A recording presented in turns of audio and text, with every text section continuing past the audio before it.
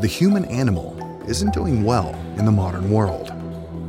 We have become domesticated and have lost our wildness.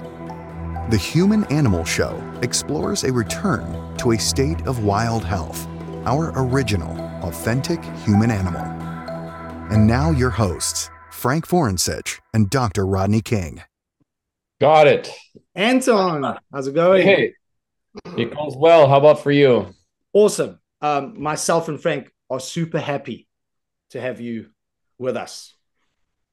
Glad to join you. Sorry, it took me a couple minutes to get the tech sorted out, but we're with you now. No problem. Well, at least you're with us. So, are you happy just to kind of jump into this? We kind of just free flow. It's very chilled. We're just here to have a conversation and learn from you. That's what we have for. Sure, so go for it. I thought like a really good starting question, if you don't mind, and obviously with respect, I'd like you to give us a brief outline, of your background and how you came to the work that you're doing, and maybe explain, to the listeners what that work is, because I think that'll give us a really good context for as we move into the conversation. Okay, sure. So my name is Anton Treuer. My native name is Wagush. So I'm Ojibwe, which is one of the tribes indigenous to the Great Lakes region. And I'm a fluent speaker of Ojibwe. My native name Wagush means fox. I come from the Eagle clan. In our tribe, we have a clan system, kind of different from the Scottish clan systems, which are more family groupings. And these are animals, birds, and fish that double as a symbol for your family, as well as a spiritual guide of sorts. From the Eagle clan, I come from Leech Lake, which is one of a number of Ojibwe reservations. Mine's in northern Minnesota, and our geographic span is really throughout the Great Lakes in both the United States and Canada. In my professional work, I'm a professor of Ojibwe at Bemidji State University. So I teach our tribal language, history, and culture. I'm formally trained as a historian, and I kind of wear a number of hats. So I have many publications out now. Some of them are, history books. Some of them are language books that range from dictionaries to kind of more literary things. And then I also have some broad general reader things, everything you wanted to know about Indians, but were afraid to ask kind of work. I kind of sit on a three-legged stool. So one of those is the academic work I just described. Another one is I live in my home community, which is maybe not as common as you might think among Indigenous academicians who often have to leave their community to go to a big, university somewhere. And I'm at the service of our community. So I officiate at naming ceremonies, even traditional funerals, and kind of everything in between. In spite of 500 pretty rough years, we have a very rich cultural tradition in our area. And then the third leg of the stool is racial equity, kind of cultural competency work. To me, all of those things inform one another, like three big strands of a braid, and they feed one another. But that's a 20,000 foot view of some of what I'm doing. No, that's amazing. And I've got some questions on that. I guess one of the questions I want to ask you is just to kind of get a sense of your worldview. How do you see the modern world? What is your perception of it? Good, bad, disastrous, or our savior? What is your take on the modern world, especially right now in this moment in time? Well, I think human beings have been pretty hard on each other at every phase of history. There's this big debate about, what makes us the way we are. Is it nature or nurture? And I think there's always been a tug of war within the human population. We have conscious thought, which is something that differentiates us from most other species. And, the evidence is there that we have been physically violent, hard on each other, and so forth. And I think there have been interventions in many fronts and fields, be they religious, political, legal, that sometimes mitigate our, violent and planet destroying impulses to some degree. but we also just have so many more people now. We are scaled up so much more that,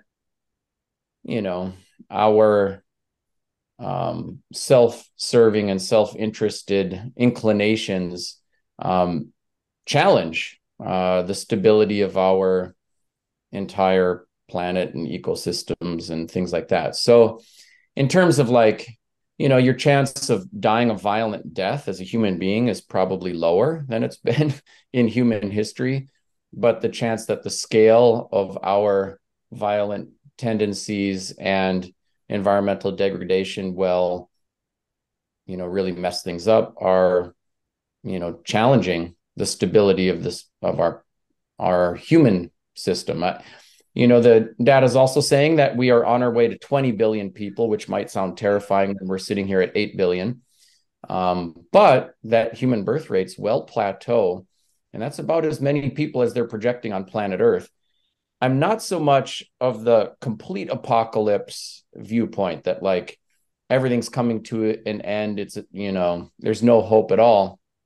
But I think it is probable that we're doing too little, too late to avoid significant impacts on the human population. So I think it is likely that the quality of the environment in which most humans live will be less healthy than it is now. I think human longevity, may be negatively impacted and not completely offset by innovations in medical interventions and things like that.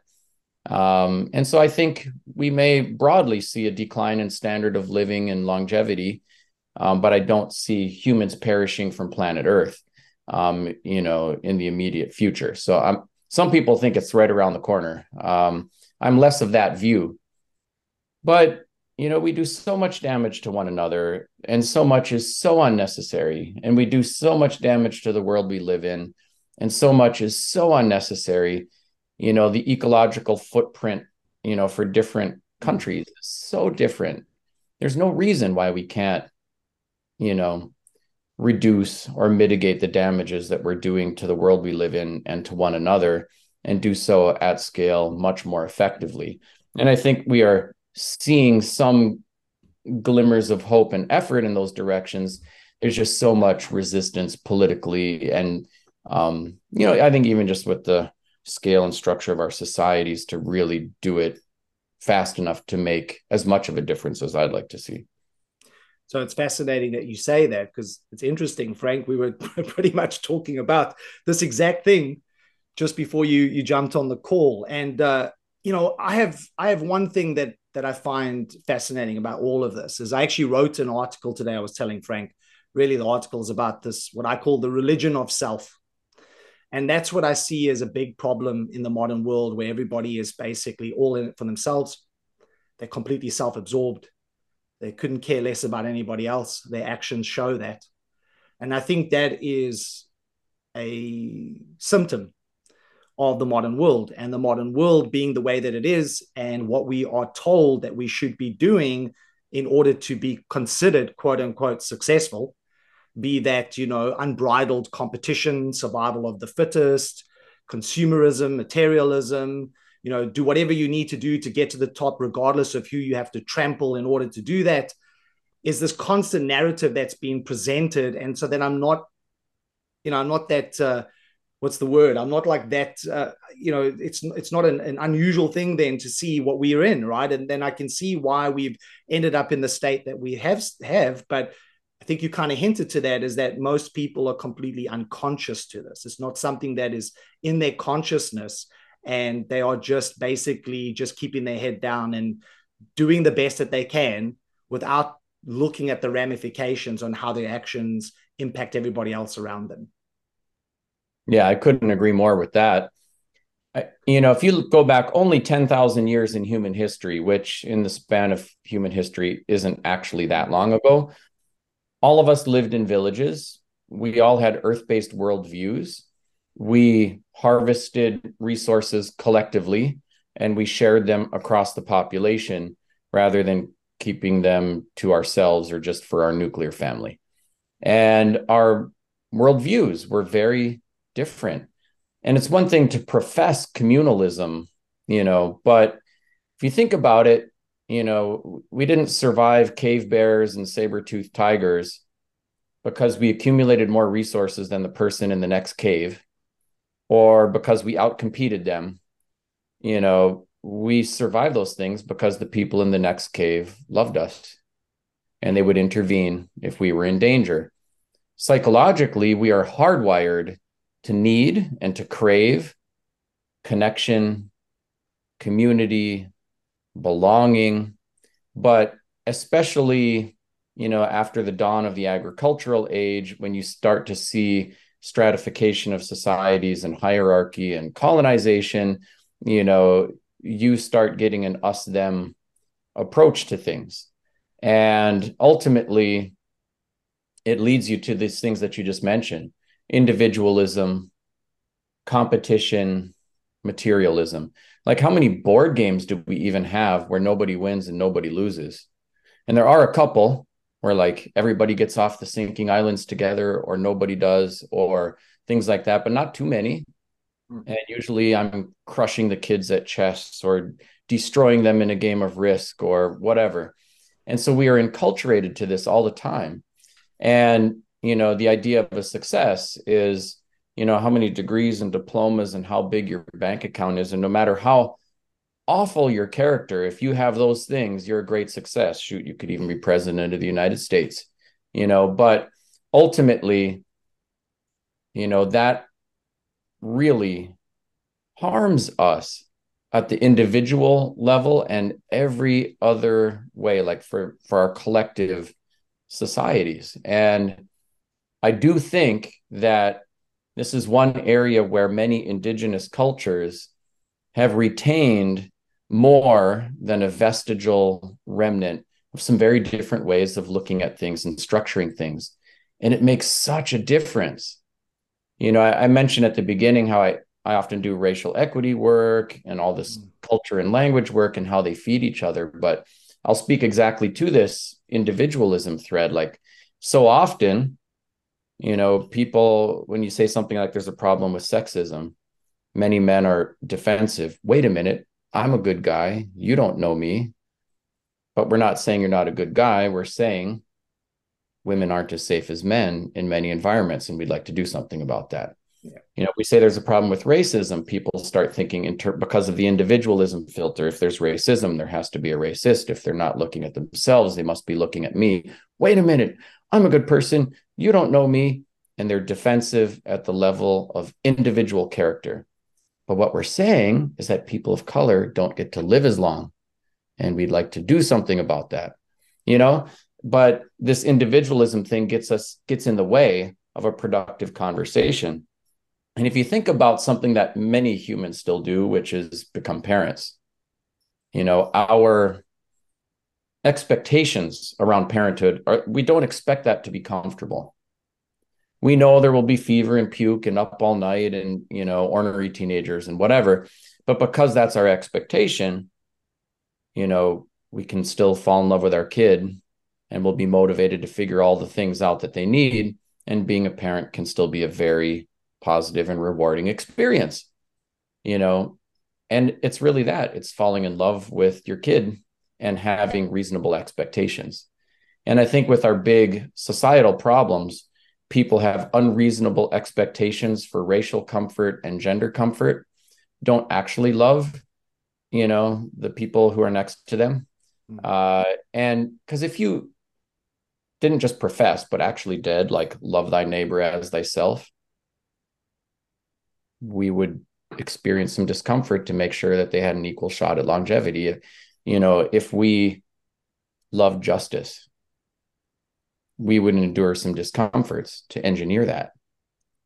And so I do think it's this individualism focus and filter that often gets in the way.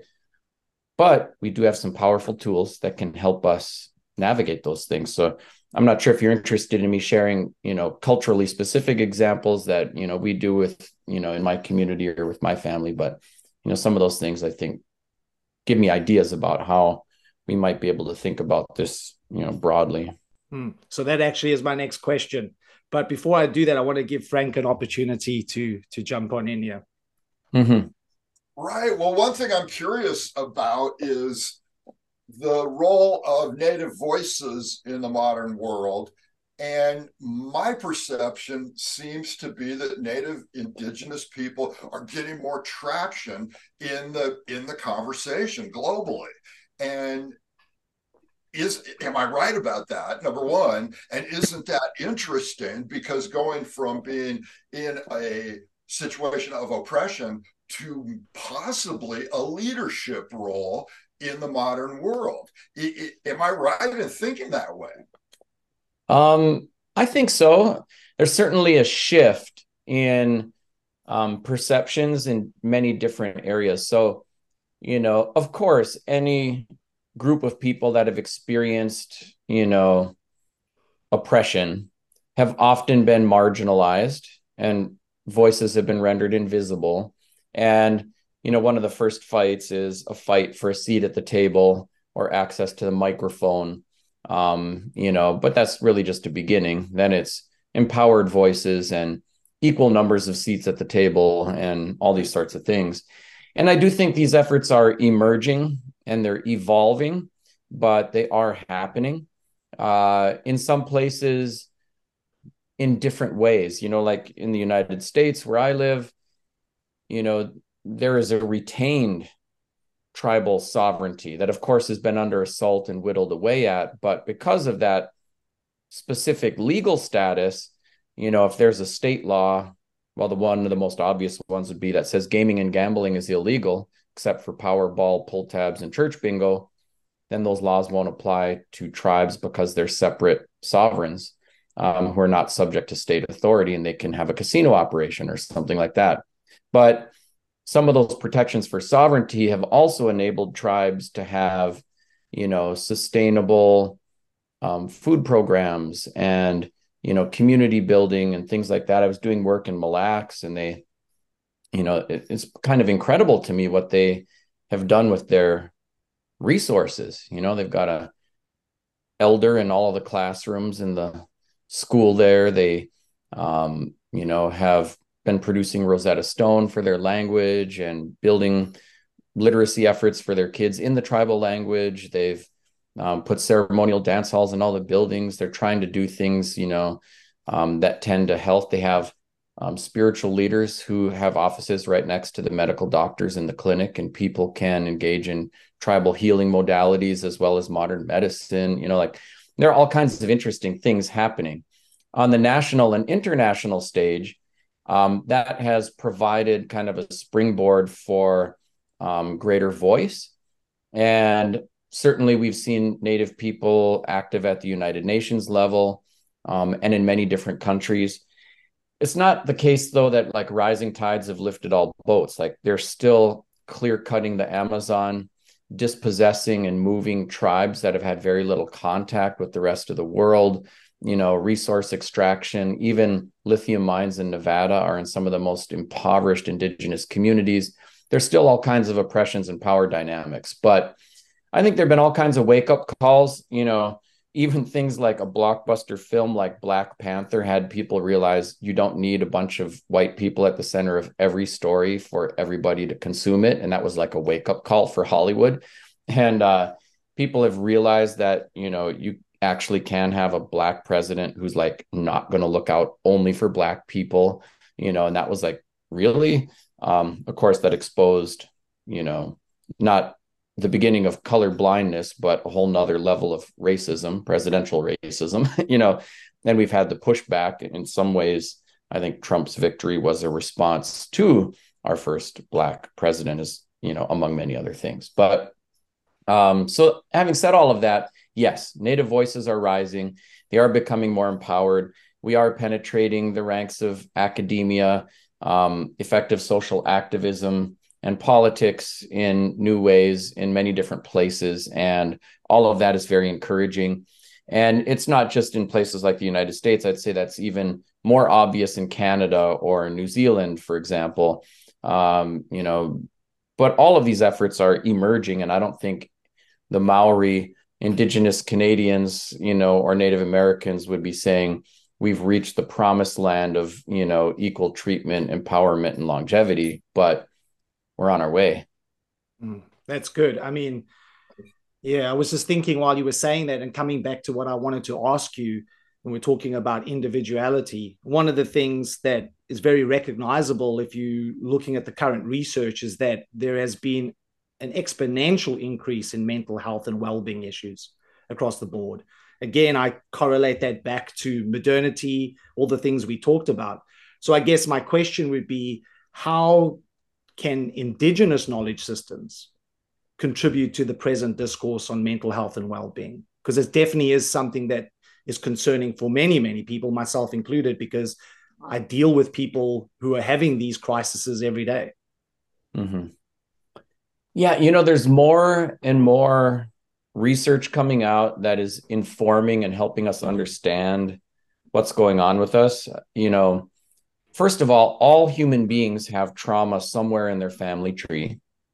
We're learning more about the epigenetic imprint of trauma. That's something that has happened in a previous generation, has this epigenetic imprint over your core, genetic code that really affects us. So we may even have very specific triggers that we're not aware why this is triggering us into something that had something to do with an experience that we ourselves did not personally experience, but someone in our family tree had. And all of the evidence is pointing to this. They're great books like, It Didn't Start With You and others that, kind of lay out all of this. So for anyone, even the most privileged, insulated, and well-supported human being, we may have an unexpected depression that comes out of nowhere. We may have self-destructive behavior, and we have to wrangle with, the violence and mistreatment of previous generations. And by the way, it's not just the victims of violence, but the perpetrators of violence who are deeply traumatized by the experience. And it's not an accident to me that, white males who've kind of been at the top of the pecking order dominate the roles of school shooters and serial killers too. We all need healing. And of course, the effects of these things on highly marginalized and oppressed peoples are significant. So instead of things popping up here and there, they may pop up like popcorn.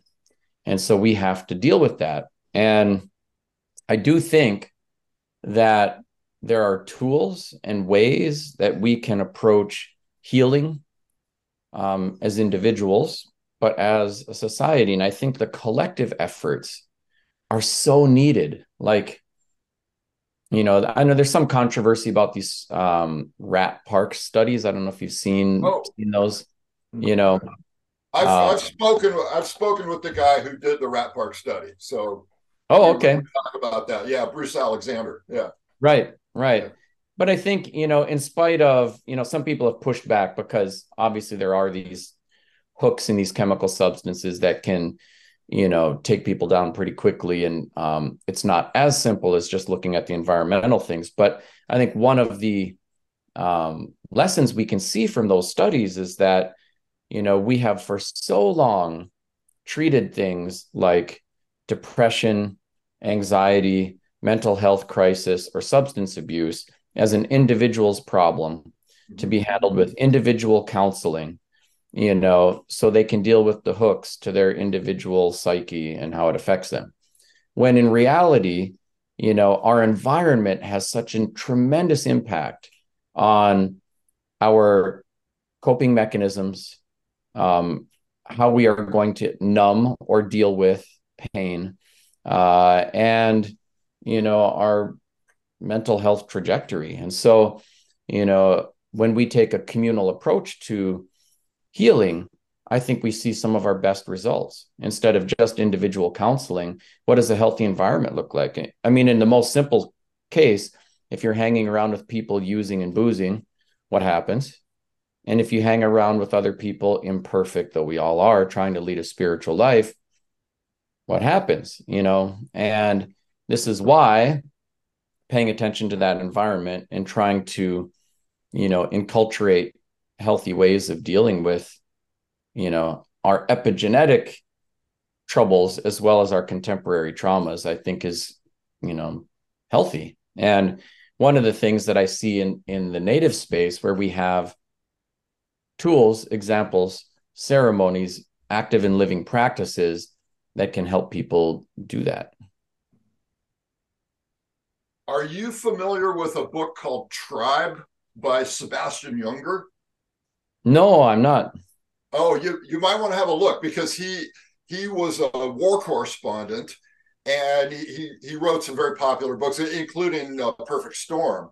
But he talks about veterans coming back from Iraq and Afghanistan, coming back to American culture, which, of course, as we've talked about, highly individualistic. And he compares that experience with Native people coming back to their communal environment and suffering a lot less of that shock on return. And the way he puts it, he talks about the way veterans are treated as isolated individuals, or even as medical objects. He said that's the wrong way to approach it. He said the problem is not with them as individuals. The problem is with us as a community. And so it's a very much pro-indigenous, pro-social kind of approach. Quite a good book. I'll give it a look. Yeah. So I think my question, Anton, that I'm really interested in, especially considering you're a historian, if we look at indigenous cultures, I'd really like to explore with you, how did they, and I'm talking about now, I'm talking historically, as much as we can understand, how did they view mental health? If somebody was, did they even have words for that, right? I mean, what would they consider somebody as being mentally unhealthy? What would that be? And then how would they deal with it? It's an interesting question. Not a lot of research on that. That's the thing. It's the reason why I'm asking the question. Yeah, and I don't think you're going to find a lot of, quantitative research on that, but there's a lot of qualitative information that may be helpful in addressing it. I think even in terms of, in the Ojibwe language, which I speak, how do we talk about this? Because we pray for people and work with people with every kind of issue. And, even the way that we describe and speak to the kind of myriad of issues that people may bring is kind of different than you would get in English language, which is a little more clinical, diagnosis, it's a problem, treat it. But someone's as opposed to someone's having a problem with this or feeling this way, and here's how we can help that not stick so much and move in this way, or, that's might sound really vague, but maybe a more specific example. For example, if somebody has experienced a death in the family and they're dealing with grief and loss and struggling for how to cope with it, one of the instincts that some people run to as a way to numb the pain rather than kind of go through the pain. Sometimes people get into substance abuse or things like that. So we have this ancient custom, comes out of our ceremonial drums, where the first person who would become a chief on the ceremonial drum, his son had died, and he said, I quit. See, these ceremonies no good. I'm out of here. I don't want anything to do with it. At that point in time, people used to rub charcoal on their face to show they were in mourning. They wouldn't show excessive vanity. They'd leave their hair unbraided. And so the people stopped him from leaving. They grabbed him by the hand, almost like a child, walked him around back to his spot in front of the drum and sat him down there. And then they very carefully washed all the charcoal off of his face and combed his hair and gave him fresh clothes. And they piled up blankets and other goods as high as he could sit, begging him to keep on with the drum and with life. And then they sang songs, and they had their warriors get up, 4 of them, and they danced around the drum and danced around the man. And then they just wiped his tears. And they marked him red where they wiped his tears. And the next one repeated the process, and the next one. So they did that 4 times. And they sang a 5th song, and they pulled him up by the hands again and danced him back into the circle, and then let go of him. And he kept dancing on his own, kind of like reintegrating him to carry on with life. Now, today, we don't typically rub charcoal on our faces or leave our hair unbraided when we're in mourning, but we repeat this ceremony. And we'll tell people, the other thing they provided then was a set of teachings for dealing with grief and loss. And so we repeat the ceremony. So, over the past 5 years or so, lost my dad and my mom. So I went through the ceremony a couple of times, and I've helped other people through it many times. And we still grab people by the hand, walk them around, seat them at the drum, pile up gifts, wash their face, rebraid their hair. And even just being touched by other people is something that most people don't do. Sing the songs, wipe the tears, raise them up, and bring them back into the circle. And so among the things we will tell people is, unlike in the rest of the world where we say, turn the frown upside down, like Robin Williams famously said, people don't fake it, about having a hard time. They pretend to be well. Yeah. And so we will tell people, you don't have to do that. You bring your problems right in here and you share them publicly, and we will share the load. And we tell people even basic things. The scientists are finally starting to catch up with our elders. We say things like, get up in the morning. Your spirit's strong in the morning, and it'll help dry up your tears. There's no way around grief or magic pill to make it go away. You just have to go through it. But you can go through it together as part of our community. We'll tell people, don't drown your grief in drugs, alcohol, or any unhealthy or addictive patterns or substances, but come to your ceremonies. And then we kind of walk them through some of the ceremonies that we do. And I think what it provides is not just a bunch of don'ts, but a bunch of do's. Here's what you do. And through the process, for people who do it, they're kind of reconnecting and more deeply connecting with their fellow humans, and being integrated into the circle and not chastised or shamed about being or feeling out of sorts. And so, it's kind of like in the Hawaiian tradition where they talk about lomi. You probably heard lomi massage, work the bad stuff out. When somebody causes an offense, they lomi, they talk about it, and they receive a hug from everybody in the circle, and they're reintegrated. So this kind of what they do with restorative justice practices and things like that. But it's a healing disposition and a communal disposition towards healing that, these are just small examples of ways in which we can approach that, instead of, oh, you got a problem, you better go see a shrink, dang, I don't know anything about that. I'm going to get back to my busy life. And so it's just very different. And I have found that to be very helpful to me. And I know it's been a great help to many other people that we help. And we have many, many ceremonies and things that speak to all of these things. And I think it makes a tremendous difference. And these are things that are kind of enculturated at various milestones throughout a person's life, to look to your community rather than turn away from them, when you're having problems. Which makes so much sense when you take into account what we've been talking about, where people are just all about themselves and being individuals. Right. They no longer have that community support and love and connection. And then are we surprised that so many people are struggling with their mental health? Right. And it goes to everything. Like, as an example, we have another ceremony. Like, I don't know, I live here in rural northern Minnesota. We do lots of traditional harvesting. I know it's pretty green out there right now. We hunt, fish, pick wild rice, do things like that. When someone becomes a successful hunter, we have a ceremony, and usually people are teenagers or maybe even teeny boppers, a little bit before teenagers, when they become successful hunters. And we have this ceremony where there's, we gather not just nuclear family, but, the whole extended family and namesakes and, community people.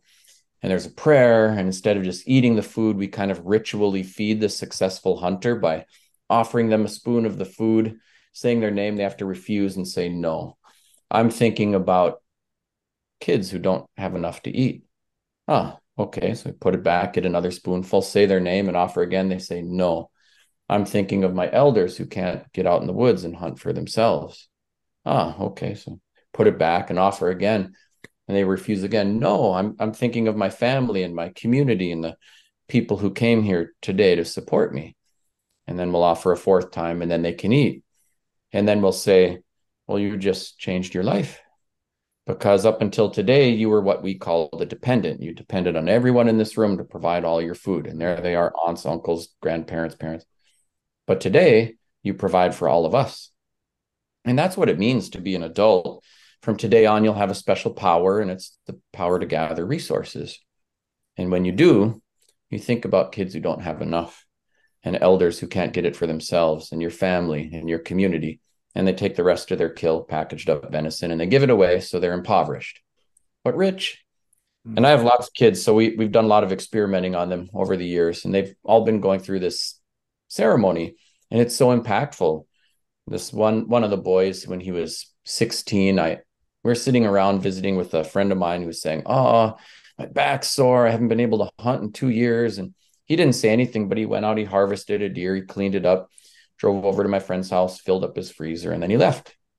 And my friend called and said, I didn't even know people remember that teaching. What a fine young man. Can I give him some gifts? And sure. And even to this day, they like stay connected. Like it had such an impact on the both of them. Same kid, a couple years later, he's going to go to senior prom. So we went and got him this tux ordered and stuff like that. And he was going to double date with his buddy. And his friend's mom was saying, "Well, my next check, I'll get you the tux, I promise." And then her car went down and she said, I'm so sorry. I can't. So my son said, "Oh, forget that, man. Come on." So they went to the tux store. Son canceled his own tux rental, took the money. They went to the Goodwill. They bought a couple of tuxes. Everybody went to the prom. When I found out, I said, "Son, if you just said something, I would have rented the kid a tux." And he said, "But Dad, it's my job to think of people who don't have enough." Such a simple thing, And so it enculturates a sense of responsibility to others. And one of the things I've come to realize about cultural practices, whatever they are, sure, they reflect the values of a people, but they also shape the values of a people. And so often in modern society, the coming of age ceremonies are getting a driver's license, experimenting with alcohol, getting laid, things like that.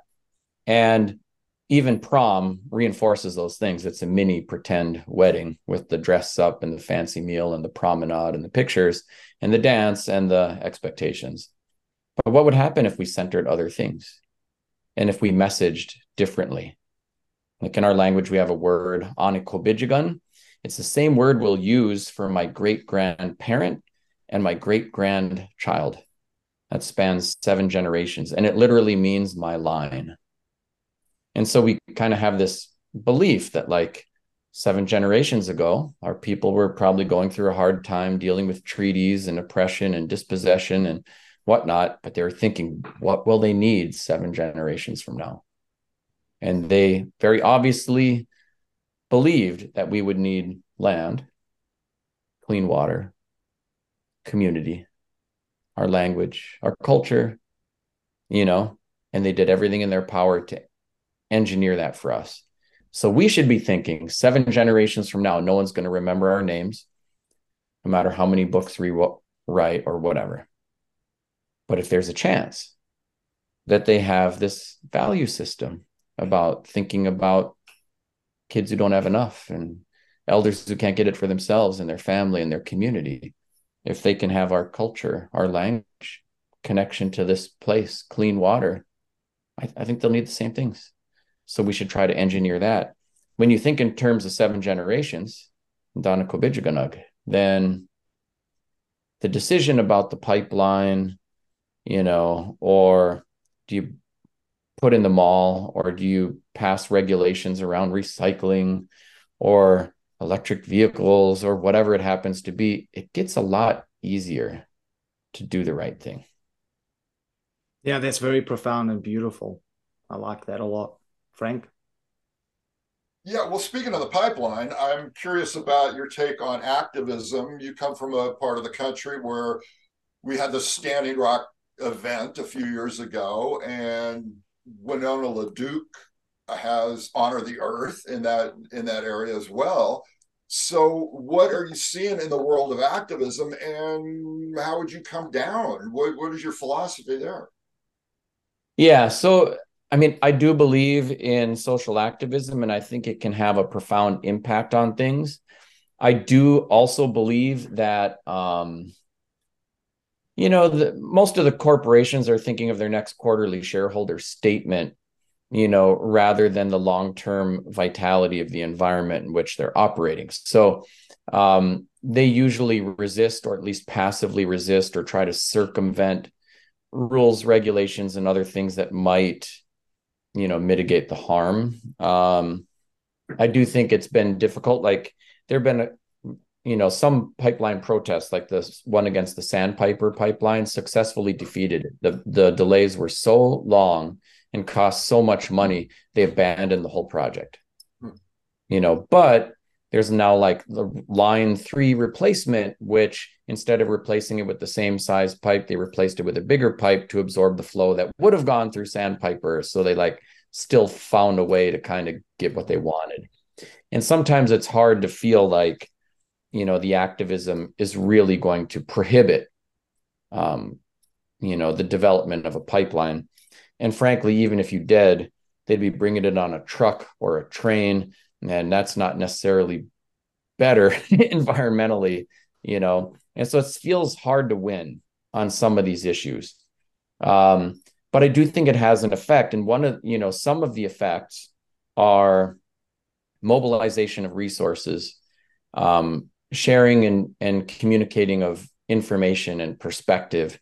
And, it's like right out of Paulo Freire's book, Pedagogy of the Oppressed, where he would say, there has never once been a case in the history of humans where the oppressor has liberated the oppressed.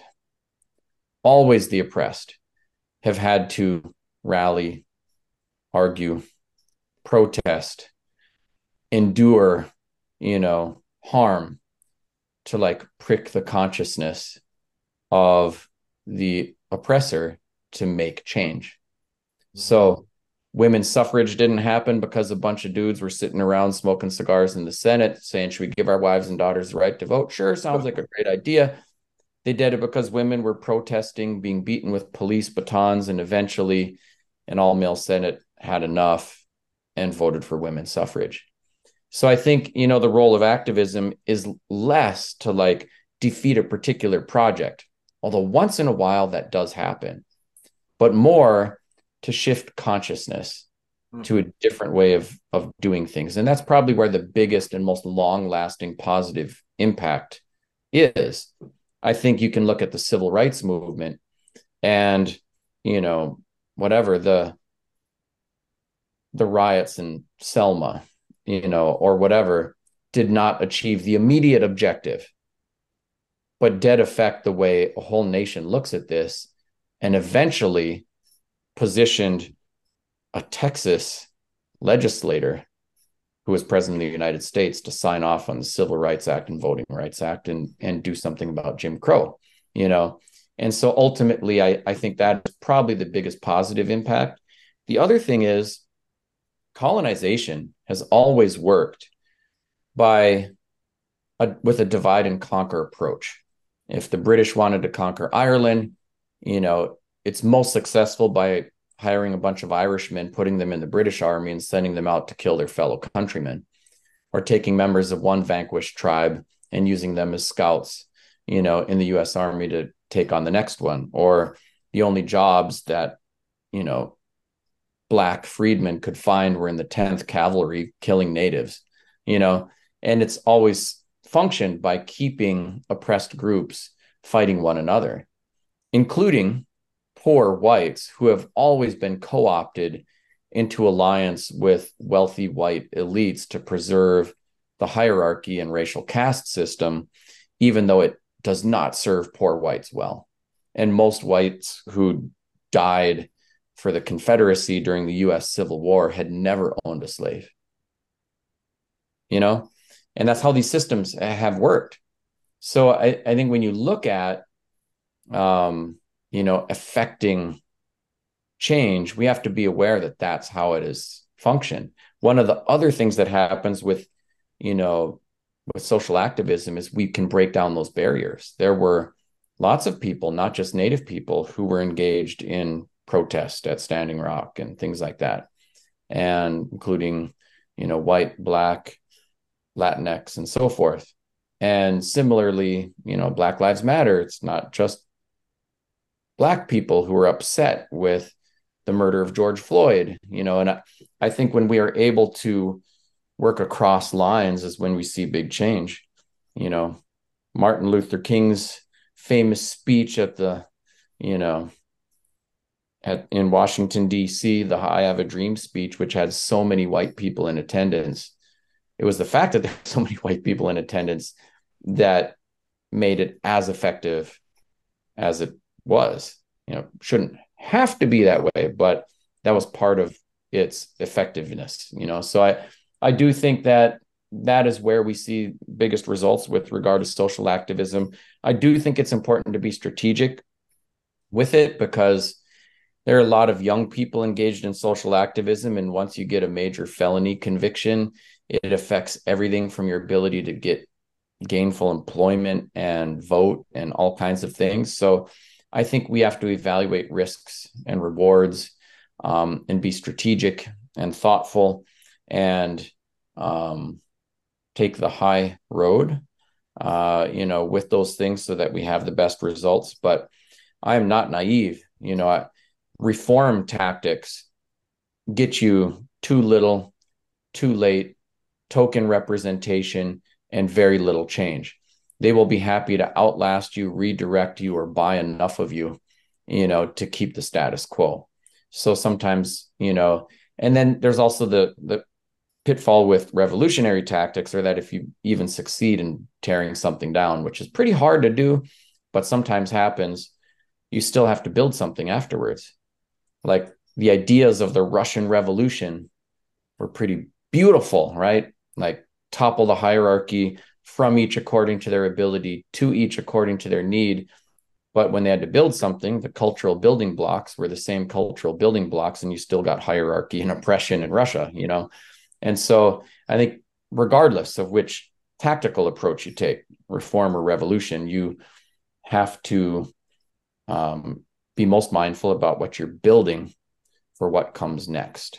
And for me personally, I have, been out to Standing Rock a couple of times. I believe in these sorts of things, but I also spend most of my time building Indigenous language immersion schools, doing community service work, publishing books, educating, sharing and disseminating information, pulling people together, tending to the strength of community, stuff like that. Yeah, no, that's really important. As we come to the end, Anton, I wanted to ask you like one final question.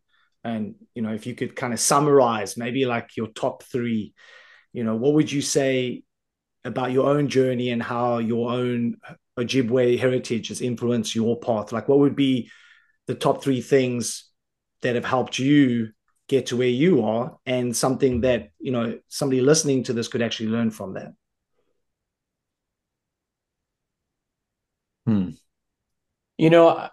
There have been a number of things, and there's so many stories to get at all of them. But I think one of the things is that it is so valuable and critical that we adopt a justice approach as opposed to a just us approach.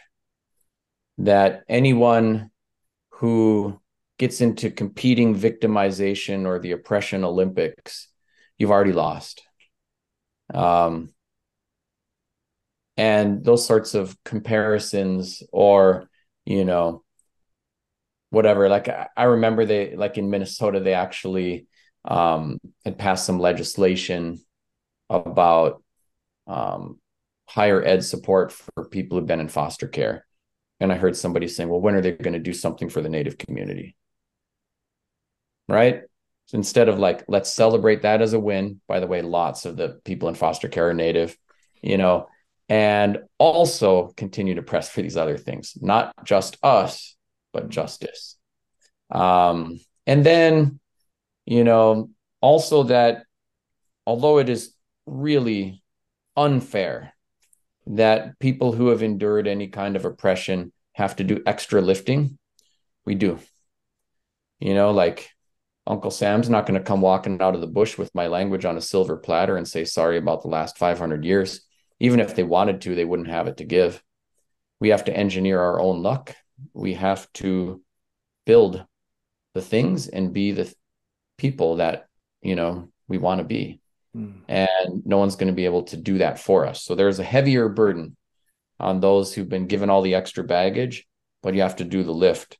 And also in doing the lifting, just like going to the gym, it's not always comfortable, but if you acclimate to it, you can get used to the extra lifting and it makes you much, much stronger. Yeah, love it. Fantastic. Anton, that was amazing. Awesome chatting to you, and we'd love to do it again because I had tons of more questions, but want to be respectful of your time. So thanks for being with us. All right. Thanks for having me. Fantastic. Speak to you soon. Okay. Sounds good. Cheers. Bye-bye.